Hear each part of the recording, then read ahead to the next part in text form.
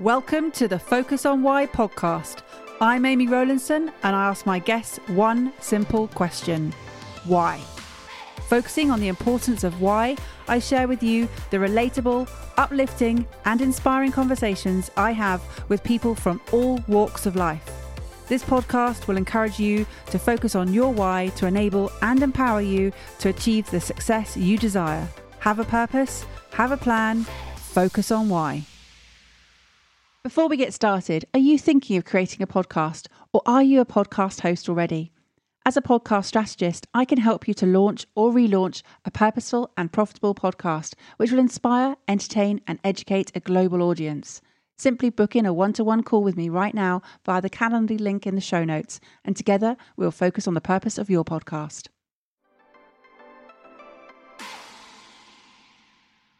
Today on Focus on Why, I am joined by Paul Avins. Welcome, Paul, to Focus on Why. Thank you for having me. It's a real privilege to be here. Looking forward to sharing. Oh, what is it you're going to be sharing? That's what we're going to delve into. So let's start with what is it you're doing at the moment? Well, I do right now. Right now, I've got a lot going on at the moment. Not that I don't at any particular time, but yeah, we've just acquired a video production company. Myself and one of my business partners have just done that. We're busy helping 42 different business owners to scale their companies and really solve the two biggest frustrations that most entrepreneurs have, which is they don't have time and they don't have money. So they don't have enough time and they don't have enough money. And so we help entrepreneurs, specifically businesses over 500,000 or $1 million plus, go through our 12 to 24 month incubators and really solve those two issues so that they can go out and play a much bigger game in the world. Because when you talk to most entrepreneurs, they've got a vision to do much more in the world. They want to make a bigger impact. They want to make a bigger difference. They want to help more people solve more challenges in the world. And they've got the creativity and the drive to do it. Just most of them are stuck in a business where they've gone from being owner to operator, and they don't know how to get back out of being operator. Whereas, we've been doing this now for 17 years and we know what works. We've worked that journey out. We've seen the roadmap. We know the destination that they want to get to, and ultimately, if you can help them solve the issues of time and money and really open up their creativity, they're able to go out and play a much bigger game, have a much bigger impact on the world, and ultimately contribute far more value to the world than if they're stuck in operational day-to-day challenges. So that's one of the things we're kind of experts at, is getting people out of that quagmire of just being stuck operationally, with knowing that they should be playing a bigger game, knowing that they could be playing a bigger game, but not really understanding how to get there. And that the frustrations that tend to come with living the life of knowing that you have a bigger why, as you rightly say, like having a bigger purpose, bigger reason, but you don't know how to get there. And I think that's one of the things we're particularly good at. So what we're doing right now is helping create and buying up companies that solve more of those challenges for entrepreneurs and the things that they're trying to solve. So the reason we brought the video production company was because most of our clients are struggling to create enough content to put out in the content economy. And I sort of talk about this now very differently. There's two types of marketing. And most people just focus on lead generation. And I say there's lead generation and there's lead education. And you actually need to be doing both now, because most people, want to do research, consume content to get educated before they make a buying decision or give you an email address. So if you're just focused on lead generation and not lead education, then your marketing is going to struggle. It's a bit like a windscreen wiper. You've got to do both. But for most business owners, it's a hard thing to think about, isn't it? Like, what am I going to do to keep coming up with content every day to post? Whereas what we do now with that company is we're able to just, very quickly go in and spend a day with, we take our videographer, photographer, and shoot a day's worth of content that turns into 90 days worth of social material. So like literally one day a month, or one day a quarter rather, you take care of creating all of the content for the next 3 months. And people really seem to love that idea, because it's like, great, I can do a day a quarter, and then kind of we take that content and chop it up and turn it into lots of different social posts and blogs and video clips and audiograms and all of the things that get consumed online. Sounds amazing. And I want to pick up on the metaphor you're using about playing a bigger game. Do you see it as a game? Do you see all of this as a game? I do now. I didn't used to. I think I used to take it far too seriously. Way too seriously. And I think it's Simon Sinek talks about the infinite game or the finite game. The infinite game, understanding that you're here for a period of time, you're going to get to play the game. The game's going to carry on after you're finished. You can't win the game. That's a human construct, and certainly a Western society construct. Eastern philosophy teaches that, time is goes round. It's a universal thing. It comes back round. You never miss out on anything. Whereas in the West, we've constructed time to be a very linear thing, which is why people get very stressed out if they feel they don't make it by a certain period in their life, or they're not where they should quote unquote be by this point in their life. And that's a very Western construct, and I think it traps a lot of people, and I think it keeps people playing a smaller game because they think they've run out of time. Whereas you realize that actually, if you're playing an infinite game, your job is to just play the game. It's and play it to the best of your ability, and keep improving yourself, and keep improving your personal bests. I often talk to clients about, what are your personal bests in business? Like, what's the most money you've ever made in a day or a month or a year? And your goal is to contribute more of that. What's the most you've ever given to charity in a year? And give more to charity. That's the game. The game is with you, not with anyone else. Everyone else is playing their own game. And the minute you try and compare yourself to everyone else's game, then it might not even be playing the same game you're trying to play. So it is a game now, but that doesn't mean it doesn't come with frustrations and things that annoy you about the game, and stuff that you think isn't fair when decisions don't go your way, just like any sport. But the reality is that why the businesses need coaches, same reason teams need coaches, same reason sports athletes need coaches, because if you're going to perform at the highest level for a consistent period of time, you're not going to get there on your own. You're just not. And I always talk about the example I'll use in a seminar or one of our boot camps is, I'll use the analogies of, I'll ask everybody to put their hands up as high as they possibly can. And then, and everybody will do this. And then I'll say, okay, now stretch another inch or two higher. And everybody can stretch another inch or two higher. And I'm like, so my question is, if you were asked to go as high as you could first time around, how come you didn't go the extra 2 inches? And it's just an interesting question. It's like we all kind of hold back a bit, right? We all don't go full out unless somebody else really pushes us to find that extra inch. And all the success that you want and you desire and deserve in your life is usually in the extra 2 inches. It's not in the first reach. It's in the extra 2 inches, and you can't get there on your own. So it's not until you realize that life starts to take on a very different kind of flavor and perspective. And so when was the shift for you? Well, when did it stop being so serious? Yeah, for sure. When did it stop being so serious? When my ego died. That was when it happened for me.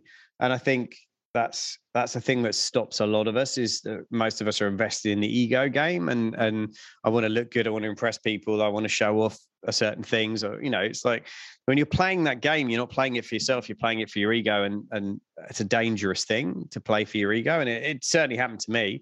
So what was I, 42 years old? I was playing to try and win a game where the game was to win affection from other people.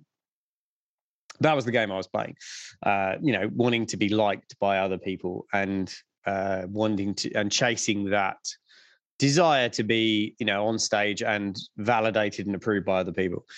And it goes back years, goes back to being adopted and all kinds of stuff like that, right? But that was the game I was still trying to win.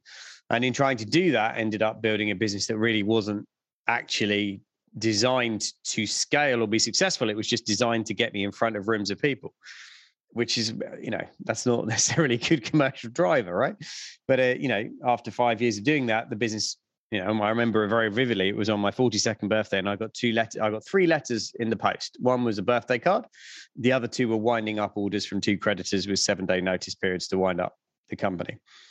And I remember standing in the garden holding these letters going, okay, this is going to be an interesting week.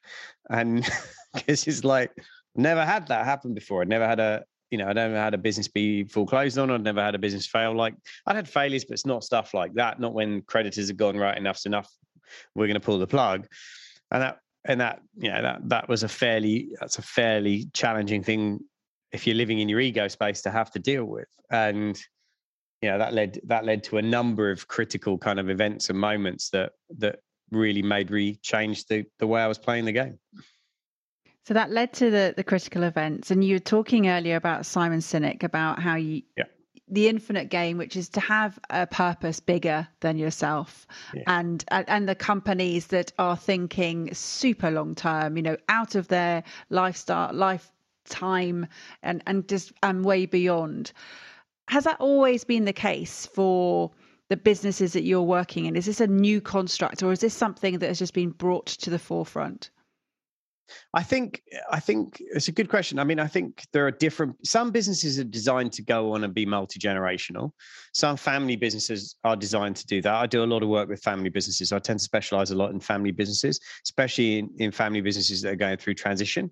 So they go from one generation, the next generation's coming up, and there's everything that goes with it. The kind of the tensions and what I call the family frictions between one generation wanting to hand over but not wanting to hand over, and everything that goes with that.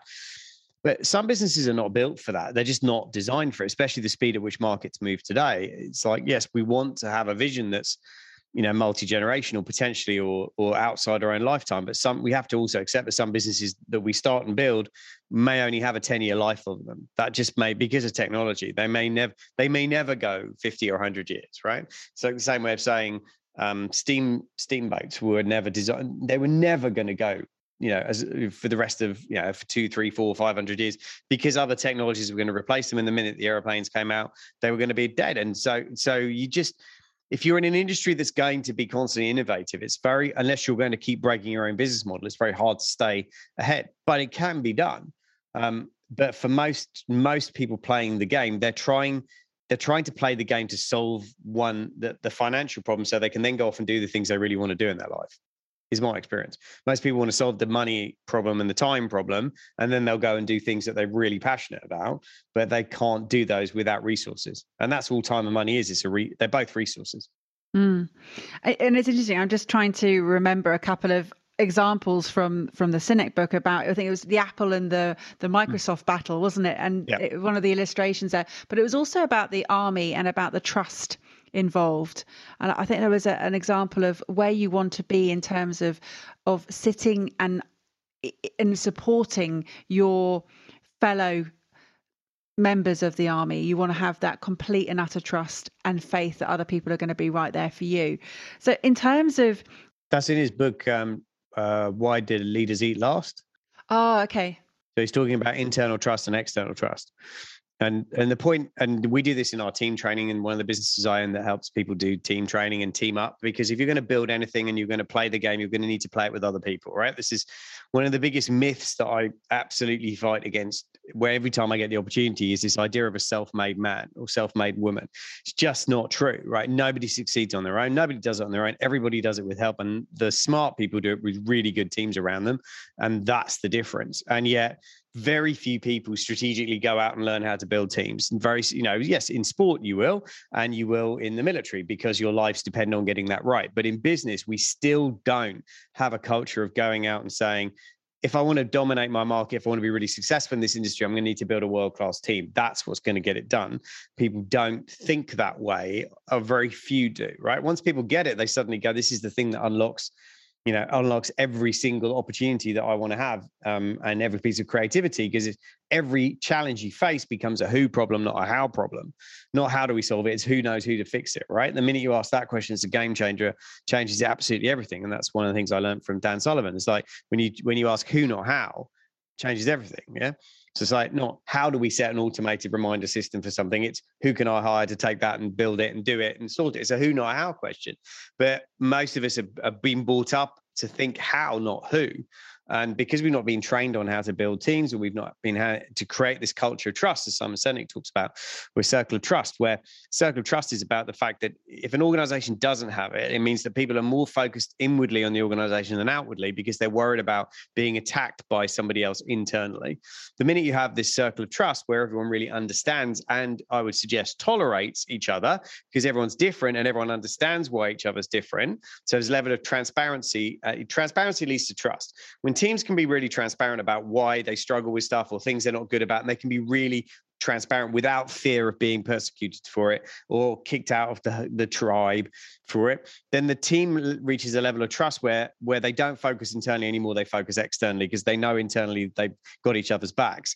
That's when you get to that point, now you can go change the world. Now you can go do incredible stuff, because your energy is all externally generated, not internally generated, in terms of self-preservation. You would never have a special forces unit that's worried about somebody else in the group stabbing them in the back and killing them, right? That would just never happen. And yet in business, we don't sit down intentionally and try and cultivate that.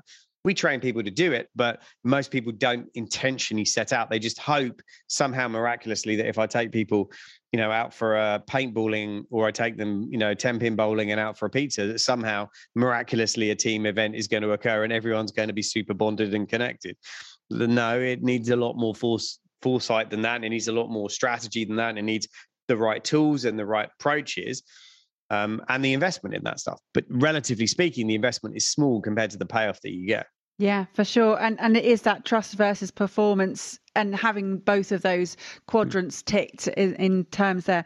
So in what I wanted to go back into, and I know that you touched on there, that you had this moment where you've got your 3 letters, your birthday card, and your 2 letters from the creditors. Yep. And then thinking about the how, the who, the why, the what, the where, the what if, what was going through your mind at that moment?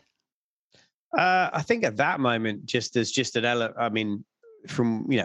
think for me at the moment, that particular moment was more of I was still in the ego space. So I was very worried about the brand damage. I was worried about how I was going to stand in front of clients who were paying me to help them build successful businesses, and then deal with the fact that I had one that was failing. There was that, all of that imposter syndrome stuff kicking off.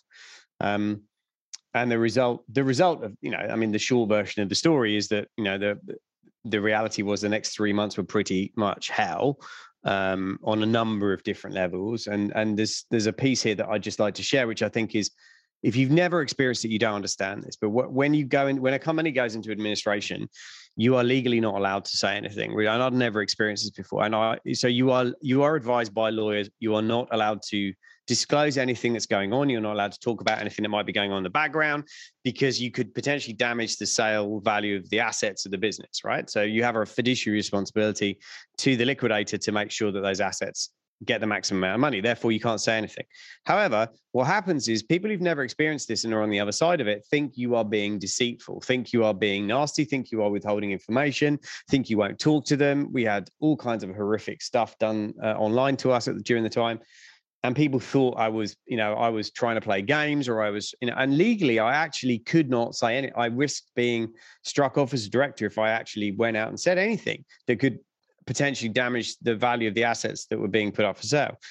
And that's just really, and I share that not because I'm looking for sympathy or anything like that, but just because if you've never experienced it, or it's something happens to you, it's like the person may actually want to tell. I wanted to tell everybody exactly what was going on, like what had happened. I wanted to be transparent about it, and I was absolutely advised not to be, because of the legal risks.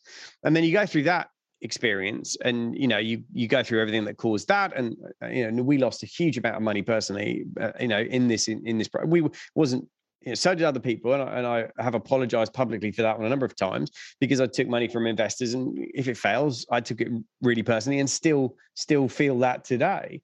But the reality was, we all understood what we were buying into, and it just didn't work out. Some doesn't, right? Some things don't work out, and it wasn't malicious, it wasn't intentional. It just, some stuff doesn't work out. But the result of that was that I became very stressed. I mean, horrendously stressed. I mean, I was drinking 2-3 cans of energy drinks a day. We were we were very much in a fight for our survival. And when you're in survival mode, you don't necessarily do the smart things like look after your health and look after those kind of things. So all of that got impacted. And, I suffered with asthma, particularly at the time. That got worse. I remember walking from the car park upstairs, up flight of stairs to the car the week before, and just struggling for breath at the top of the stairs. And that was a warning sign. I didn't do anything about it. Didn't go see anybody. I was just in that mindset of, I just have to survive. And the challenge is, you do that to your body long enough, and the adrenaline fatigue kicks in, and the Sunday, that bank holiday, August bank holiday Sunday, when I suffered a very serious asthma attack, I knew I was in trouble. And, I knew I was fairly sure when that happened that I was going to die. And whatever anybody tells you about, if you think you're going to die, I didn't become calm and peaceful in that moment. I became a absolute screaming, like I was screaming like I thought life was over, because I absolutely believed I was going to die. I couldn't breathe. I mean, I have a massive empathy for anybody who gets any kind of chest infection and can't breathe. I've been there, literally could not breathe and had a panic attack that that was it. As far as I was concerned, this was how it ends. I end suffering from an asthma attack on the bathroom floor, and this is where my life ends. And in those moments, and my son was present, and he was 9. My wife was present. She was on the phone to the ambulance, begging an ambulance to be diverted, all of that stuff. And I just had to accept it was over. It was done. That was it. There was a moment where I just went, that's it, I'm done. And, and then I collapsed on the floor, and I went a number of different colors. I went from very pale blue to white to purple, which is where you're really at the end of the oxygen starvation zone. I laughingly say that at least if I was going out on brand, because, if I like purple, at least I was going to die on brand. So that was a good thing. I was going out at least on brand. But the truth of it was I was 4.5 minutes without oxygen, and very lucky that a paramedic got to me when he did and was able to get me back. But those 4.5 minutes changed my life forever, because my ego died during that 4.5 minutes. And I came back with a real passion and a hunger to serve on a very different level for a very different purpose, to make a difference to others, so that people running businesses didn't have to put themselves into the same kind of position I'd got myself into. And I talk about the shift from we to me, from me to we, right? I'd been thinking it was all about me. What can I get? What can I buy? What can I, me. And the whole of my brain switched to be, right, what can we do? What can we contribute? How can we help? How can we build teams? How can we help other people avoid what I've just put myself through? Because if this doesn't become a cautionary tale, then we're not doing our job right. And that was the moment that the ego died. And I look back on it and I go, I'm incredibly grateful for that moment, actually, hugely grateful, because had it not happened the following year, when my wife got sick and, ended up in a coma and everything that went with that, there's no way in the world I would have been able to handle that had I still been the same person before my heart reboot, as I lovingly refer to it. I wasn't coming from that energy. I was coming from a very take energy. Not that meant that I was taking and other people were losing, but I was about get rather than give. And I'd always been about giving, in terms of giving value, delivering, over delivering, all of those things. But there was still a part of that energy that was not grounded in authenticity. There was a part that was definitely grounded in trying to be what I thought everyone else needed me to be in order to be that, to get that acceptance or appreciation or love, call it whatever you like. Wow. So 2 near-death experiences in 12 months in our family. Yeah. And that's serious trauma. Yeah. My son lovingly refers to the fact that if he went for therapy and after 2 therapy sessions, he stopped going because the therapist literally couldn't handle what he kept telling her had happened. And she was like, this can't have happened to you. You're like 13. And he's like, no, this has been my life. and yeah, we've learned as a family to laugh about this stuff, because if you didn't, you'd go nuts, frankly. But it's not lost on me how incredibly thin the line is between, I could have died, Sue could have been in a coma, been left with a brain injury, Jonathan would have ended up in care, and his life would have been massively different. And I think what it gave me was this appreciation that life is full of very, very thin margins. And some of it's self-created. Mine was. Sue's wasn't. Sue's had nothing to do with her. Sue's was just an unlucky infection that got into the blood, went into the brain. It was just it was one of those things. Mine absolutely was not looking after my body, not looking after my health, not paying attention, not understanding how to cope with things that were pressure for me at that time. So yeah, a lot of that was self-created. But do you know what? We're all going to have this stuff happen to us, right? We're all going to get knocks. Things are going to knock you over, knock you down. It's not about when you get knocked down. It's about how you get up. But it's also about who you choose to become from the experience. You choose, as one of my clients says often, he says, I choose to be better. I don't choose to be bitter. And that's hard. It's genuinely hard when your life gets changed. Like my wife, we'd been in business together for years. We'd worked together for years. We'd been together for years. Then she's got a brain injury and she's lost her job. She's lost her identity. She's lost, her business partner. I've lost my business partner. Suddenly we have to figure out who we are again. And we have to figure out whether we're going to be able to love each other again, because we're not the same people. And that's not easy. And you've got to have the stomach for some of that stuff to go, I'm going to do the hard work, even when it isn't easy, because otherwise you're never going to get any chance to see the vision that you might create down the road. And I'm a great believer life happens for you, not to you. There's a lesson in there. It's a question of whether you're going to be brave enough to grab it. It's a question of whether you're going to be strong enough to do the work that comes with it, because there's a huge amount of work. I mean, yeah, I realized just how much work I needed to do on me at that particular point to have any kind of chance of creating the kind of impact I wanted to have on the world. You know, I used to think I was ready for it. No, not even close. The university needed to go, you are nowhere near ready for the kind of impact you think you want to have. You couldn't even stand in that kind of spotlight for 10 minutes based on who you are at the minute. And this was the biggest wake-up call I was ever going to get for that. Yeah. And I'm hearing a huge amount of acceptance, of bravery, of strength, and what you were looking for. You said that you were looking to win affection, that you wanted to be loved. You had the desire to be on a stage and be validated. And you referenced that was because of your upbringing, because of being adopted. Certainly. Had a part. It wasn't the only thing, but it had a big part to play with it. Yeah. So not bitter, but better. Not now. Now. Now I'm not. You know, I would say if you'd have met me when I was in my 20s, you'd have said I was a very angry person. I was an incredibly angry young man. I was very angry at the world. Life was incredibly unfair to me at that point. I felt very victimized by it. You know, I'm very great. I'm genuinely really lucky at personal development found me when I was 20, and I started on that journey of reading books and listening to tapes and then going to seminars and starting to figure out. The truth is, to be honest with you, I mean, the reason I started was because I was trying to answer one question, which is what's wrong with me.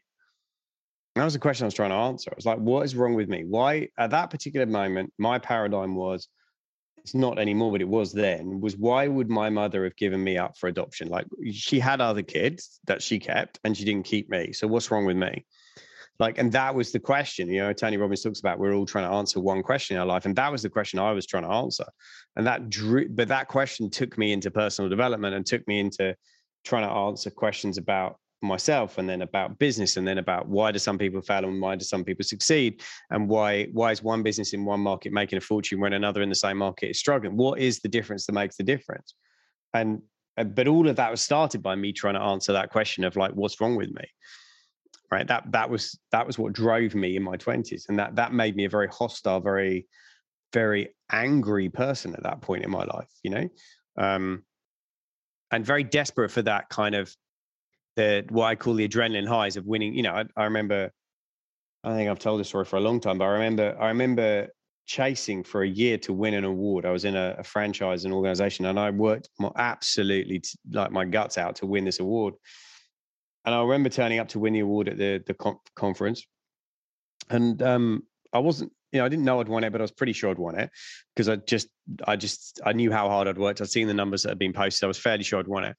And Sue was sitting next to me and going, "You're not happy?" And I'm like, "Well, I'll be happy when I got the award." And I remember going up, picking the award up, getting the photographs done, shaking the hands, doing all that. And I think it probably took about as long as it took me to get back down to the seat where I was sat on the table before I felt this incredible, overwhelming feeling of, oh God, I've got to go do it again. Like, because there was just this incessant need for approval and significance. And therefore, you know, the way to get it was to win awards, but the way to win awards was to just sacrifice an insane amount of things on the journey. And for what? Like, literally, the high lasted 90 seconds. It's like, this is not a sensible, sustainable model you're running right now. But I couldn't see it. At that point, I couldn't see it. I was full on bought into the ego of, hey, look at me, I've got another award, aren't I cool? Not actually what you're trying to do with your life. Why are you here, Paul? What is your purpose? What are you actually trying to leave as a legacy when you go? Because right now your legacy is going to be a cabinet full of glass awards and a family that hasn't seen you for the last 5 years. It was that kind of stuff. And what's the question you're asking yourself now, Paul? How can I help more people have time and money freedom so they can play a bigger game? That's genuinely the question that's driving me every day. It's like, right, how can I create products, brands, services, teams that help more people free up their time and money, solve those two issues so they can play bigger games?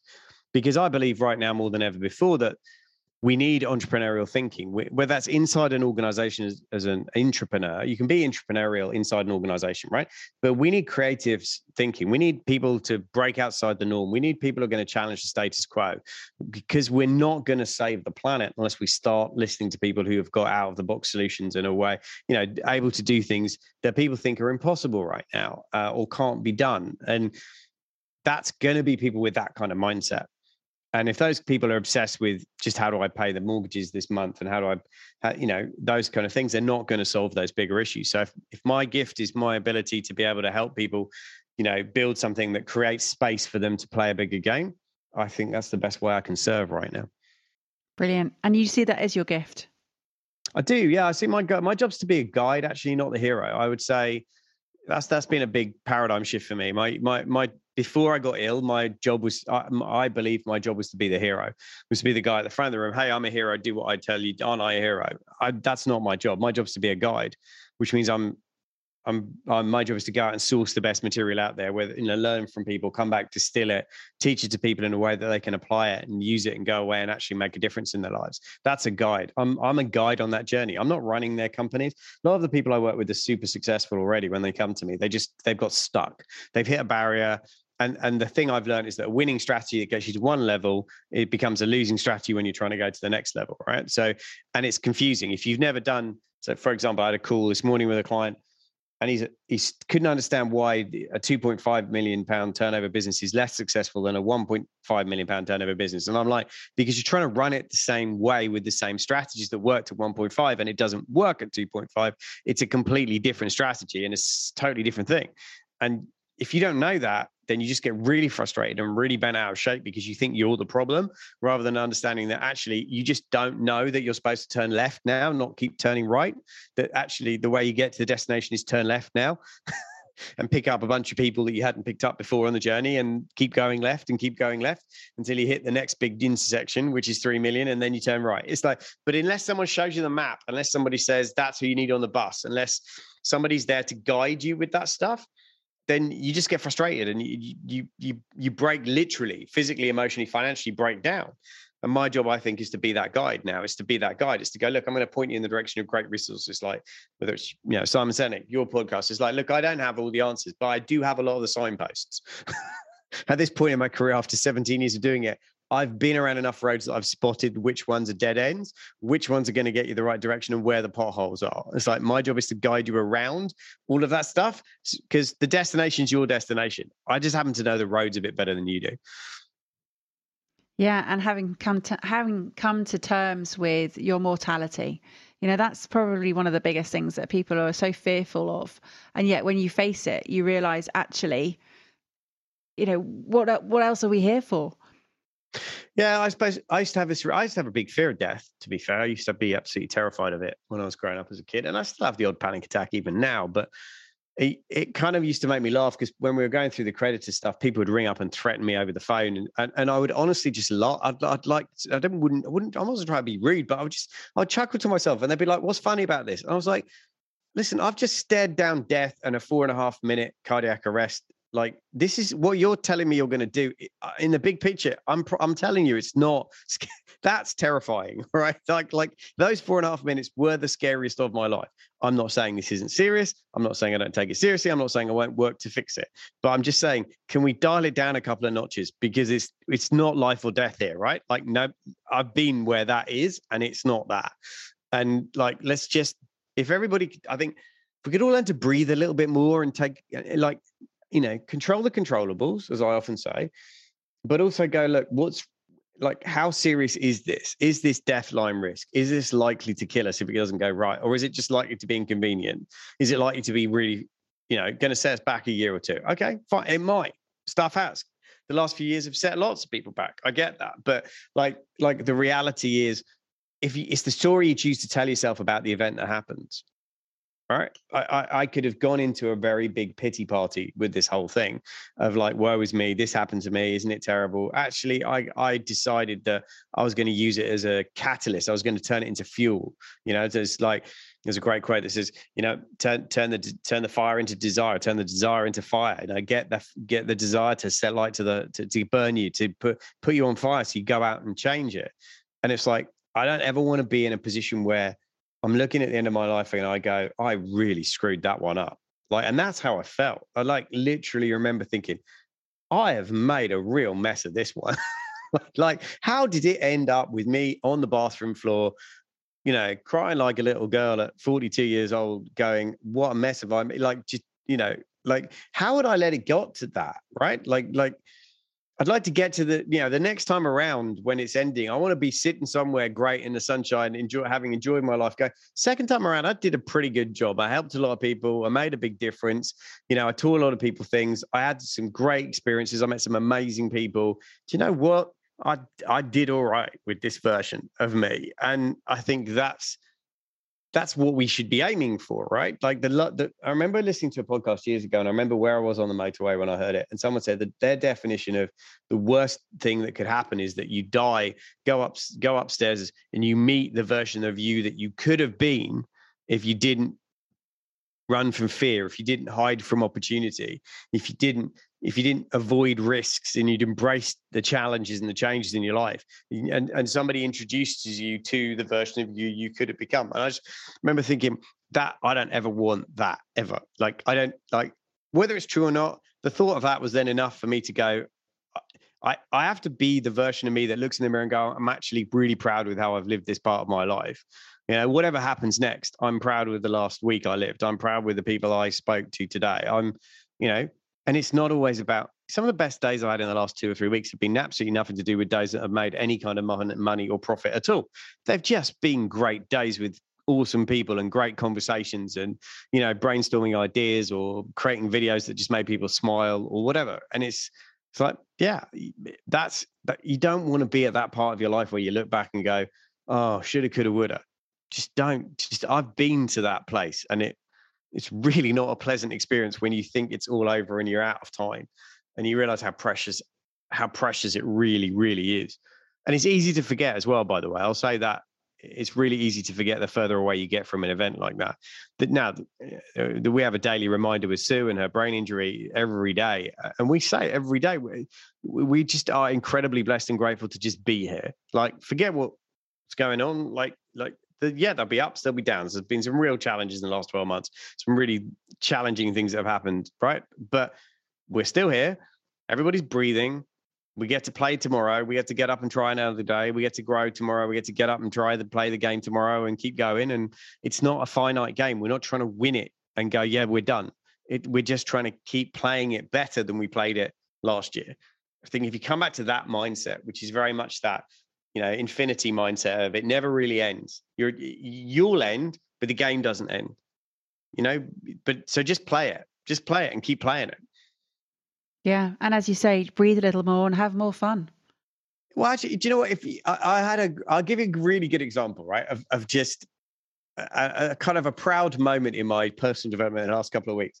We had we had an event happening and it was coming up and everything. And this quarter, this time for us is madly busy anyway, right? I mean, we're busy anyway, but we've now got 4 companies that we're currently scaling. So I've got 4 businesses that are all growing at the same time. One is challenging. Scaling 4 at the same time is really crazy unless you've got a really, really good team around you. And I have. But even so, we had this 2-day event and there was just an insane amount of stuff in my calendar. And I still needed to prep for the 2-day event, which usually takes me at least 2 days or whatever.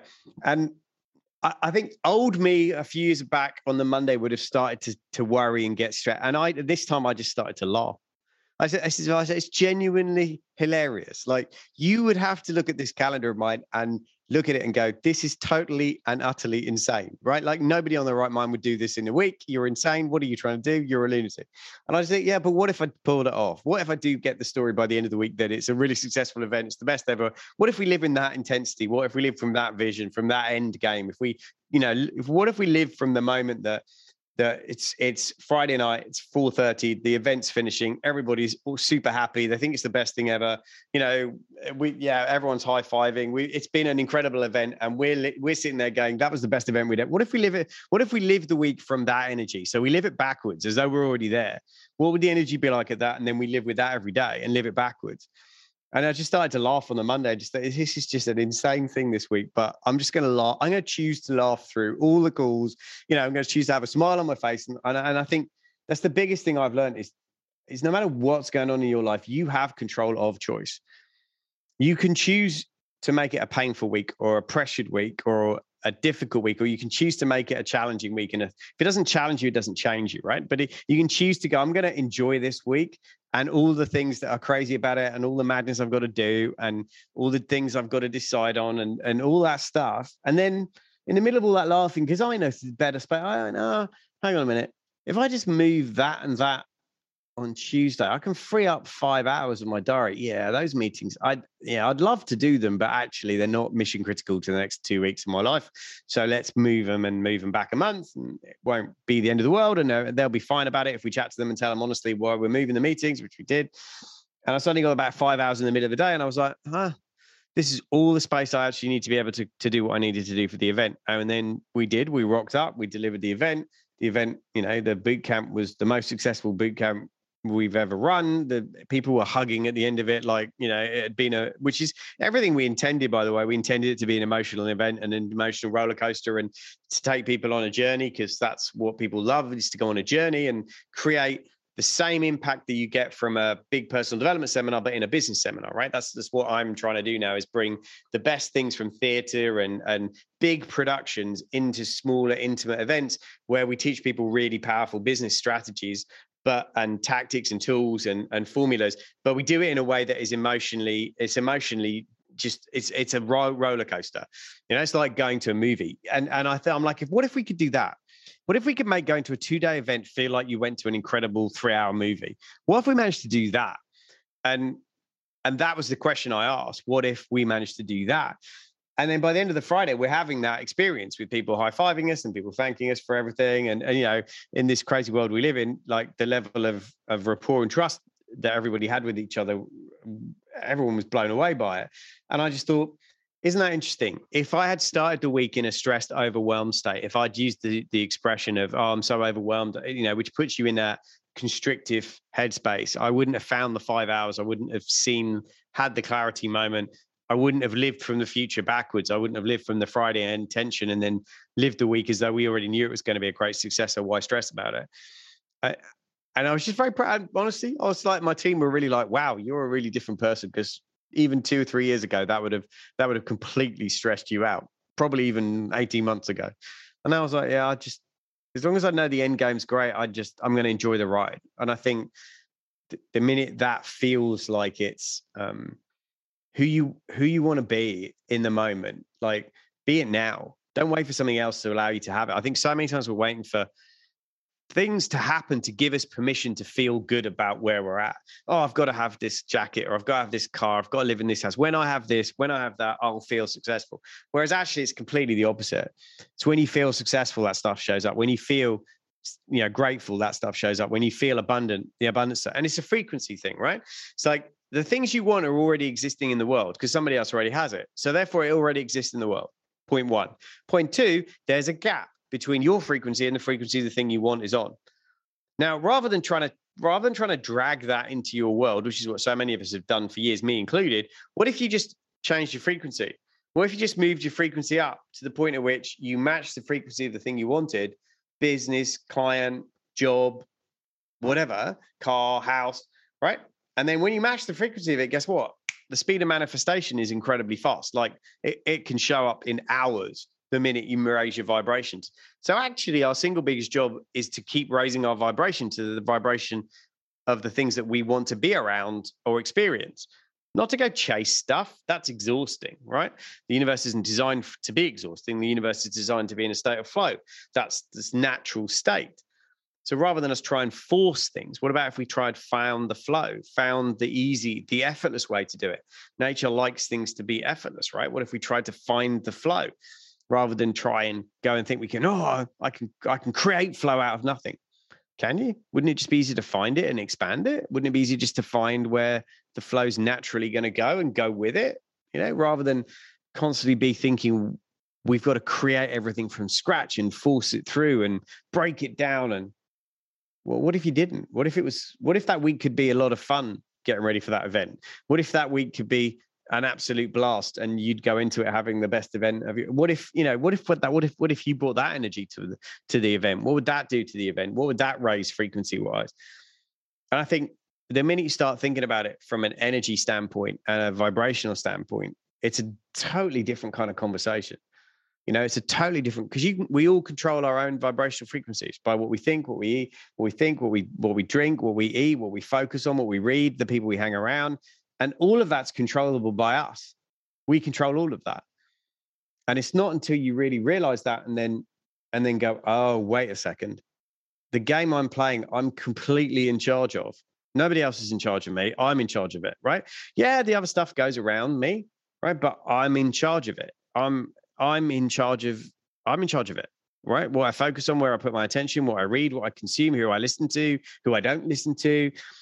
I'm in charge of all of that. I completely control this computer and how it functions. I think the minute you start to get that's the game we're playing, I think you start to see possibility everywhere. Yeah, love it. And you talk about different movies that you're playing. I mean, you live from the future backwards. I mean, you talk about Back to the Future, and you talk about the End Game. You talk about What If. There's loads of different titles of movies here. But what I really wanted to sort of round up on is absolutely, you seem to have found the flow. And if you did end up and you meet the person who could have been a different version of you, I think you'll be in for a good conversation now. Yeah, I think well, I've got a deal that I get a second time around to see how much I can do, and it's a compare and contrast exercise now. Almost, it's like, well, you tried it that way for 42 years, didn't go so well. So how about you try for a different 42 years and see how that goes? And if it's going quite well, you can get an extension. I'm like, fair enough, I'll take that deal. You know, it's like okay, I'll take that deal. But it's like, well, yeah, I think like we're all constantly battling this. There's an internal part of our brain that I always say, new level, new devil. And every time I'm a lady speaking at an event I'm running this week, talking about imposter syndrome, and she's saying, look, it's a biological thing. It's nothing to do with, oh, you don't like yourself. There is neuroscience now about how the brain actually deals with things when you don't feel in control or you don't feel that you deserve to be there. There's a chemical imbalance stuff that goes on, and I feel like just as a project, if we realize that you limited is the most important thing you'll ever run. So it's like, if somebody gave you Zig Ziglar, one of the great speakers, used to say, if somebody gave you a really valuable racehorse that could make you £1 million in winnings, you would take great care of that racehorse. You would be very careful how it was fed. You would get it exercised. You would get it trained. You would look after it, right? The biggest trap, I think, for us as human beings is everything we're given at birth is completely free of charge. If you had to pay for it, you would take much better care of it. I think it's not until you get to a point in your life where you almost lose all of it. Like, my wife now will tell you there is absolutely no amount of money she would give you any amount of money to get her brain function back to the way she had it before, right? Like to have the memory that she had before and not appreciate the value that has until you lose it. And it's a cliche, yes, but I just think the minute you realize that this we're playing an infinite game and this is the only vehicle you get to play it in, right? You can't trade it in and get another one. This is it, right? Like this is the one you get.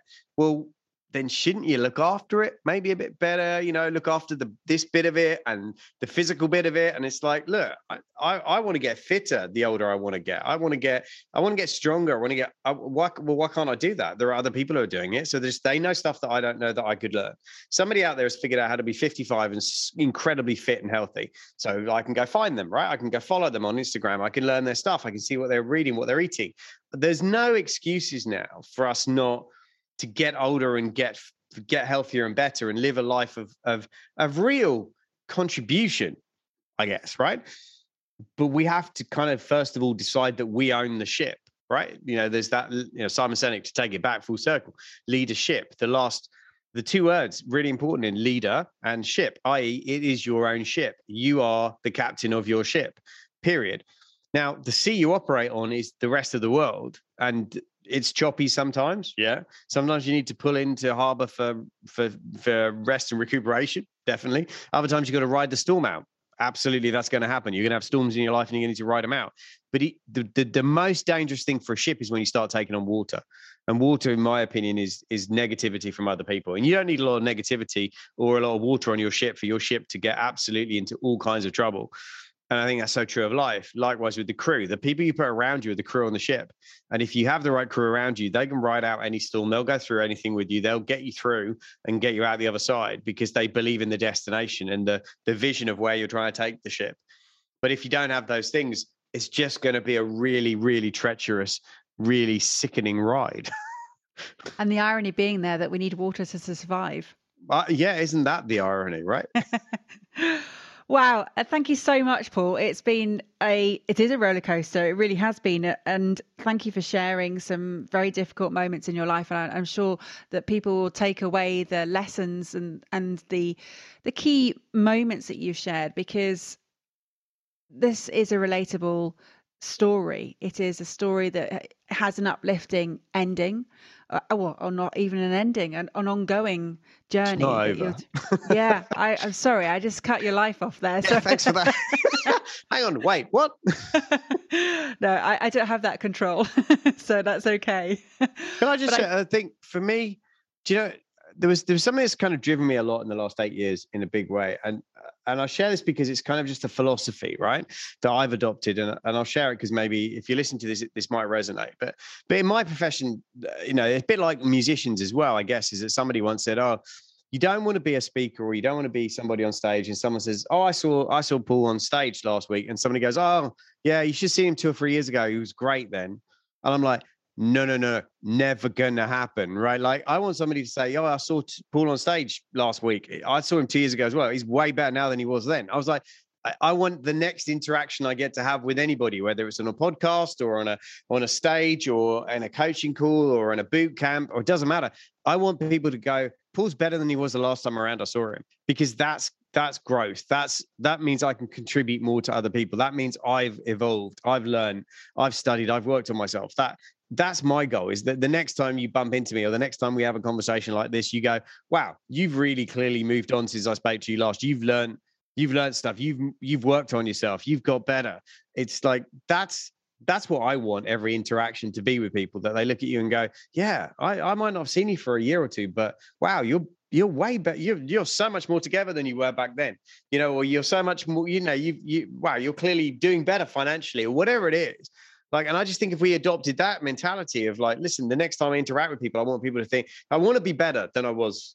You know, I don't want people to go, oh yeah, that was when they peaked. it was that record. That was when they peaked. And it's after that, everything they've done has been right. So no, and that requires an unending commitment to keep working on yourself, right?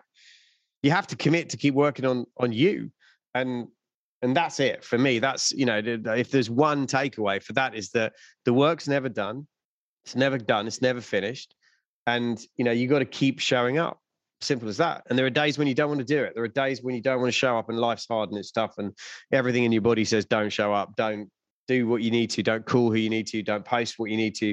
There will be days. Absolutely. We all have them. I have them. We all have days, but it's the battle between the part of you that knows what you need to do versus what you want to do. And sometimes you've got to do what you need to do, not what you want to do. And that's the difference between people who, you know, understand what self-leadership is all about before they ever get to lead anybody else. There we go. Mic drop moment.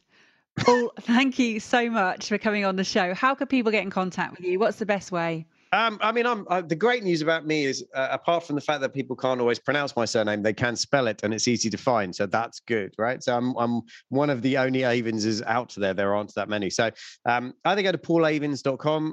You can find links to various programs and things that I do. Follow me on Instagram or at Paul Avins, or on LinkedIn. I post content every day on LinkedIn to do with mindset and business and growth and just kind of personal development mixed with this idea of kind of how do you become more, do more, be more, have more, give more. That's that whole kind of mindset of like, how do you become that person that can make that bigger contribution? So I post stuff like that. on LinkedIn, and then my life is fairly fun and crazy on Instagram, where we just show what we're up to and having a good time. So yeah, wherever you choose to hang out, come connect with me. Love to see hopefully serve you, add some value. Love to see what you're up to, and yeah, let's have a conversation and see if I can help you to level up, team up, and scale up. Amazing. So be more, do more, give more, have more, give more, think more, breathe more, all of the amores. Definitely. Keep on going. Sleep more. Sleep more, yeah, for sure. Drink more water, that is. So, Paul, how could you close out the episode for me, please? God, we've covered so much, haven't we, really? Well, firstly, thank you for the opportunity. Genuinely, seriously, anytime anybody gives me the opportunity to share, I genuinely really appreciate it. And it's been a privilege to have that opportunity. So thank you for that. I think for me, I've always sort of said that it's easy, especially in my industry, for people to talk the talk, but walk the walk is a lot harder. It's to do the right thing when no one's looking. That's when you really find out what you're really all about. It's like, can you do it when no one's looking? Can you do it when it's dark and there's no one around and it's hard, and it's that keep showing up moment? But now, I've said it for years, I'm going to say it again, that ultimately, whether you're an employed person or whether you run your own business or you run a massive company, it doesn't really matter, but you get paid on what you get done. That's it. Nobody cares about what you're going to talk about, what you're going to do, what you post on social media you're going to do. They care about results and what you actually do. So go out and be somebody whose results shout so loudly that nobody ever has to ask whether or not you're going to do it. Thank you for listening to Focus on Why with me, Amy Rowlandson. To show your appreciation and to help other listeners understand what value you have received from tuning in today, please leave me an Apple Podcasts 5-star review. Remember, the conversation doesn't end here. To keep it going, connect with me on LinkedIn, Instagram, Facebook or Twitter, or join the inspiring, uplifting and positive Focus on Why Facebook group. All the links are in the show notes. Have a purpose, have a plan, focus on why.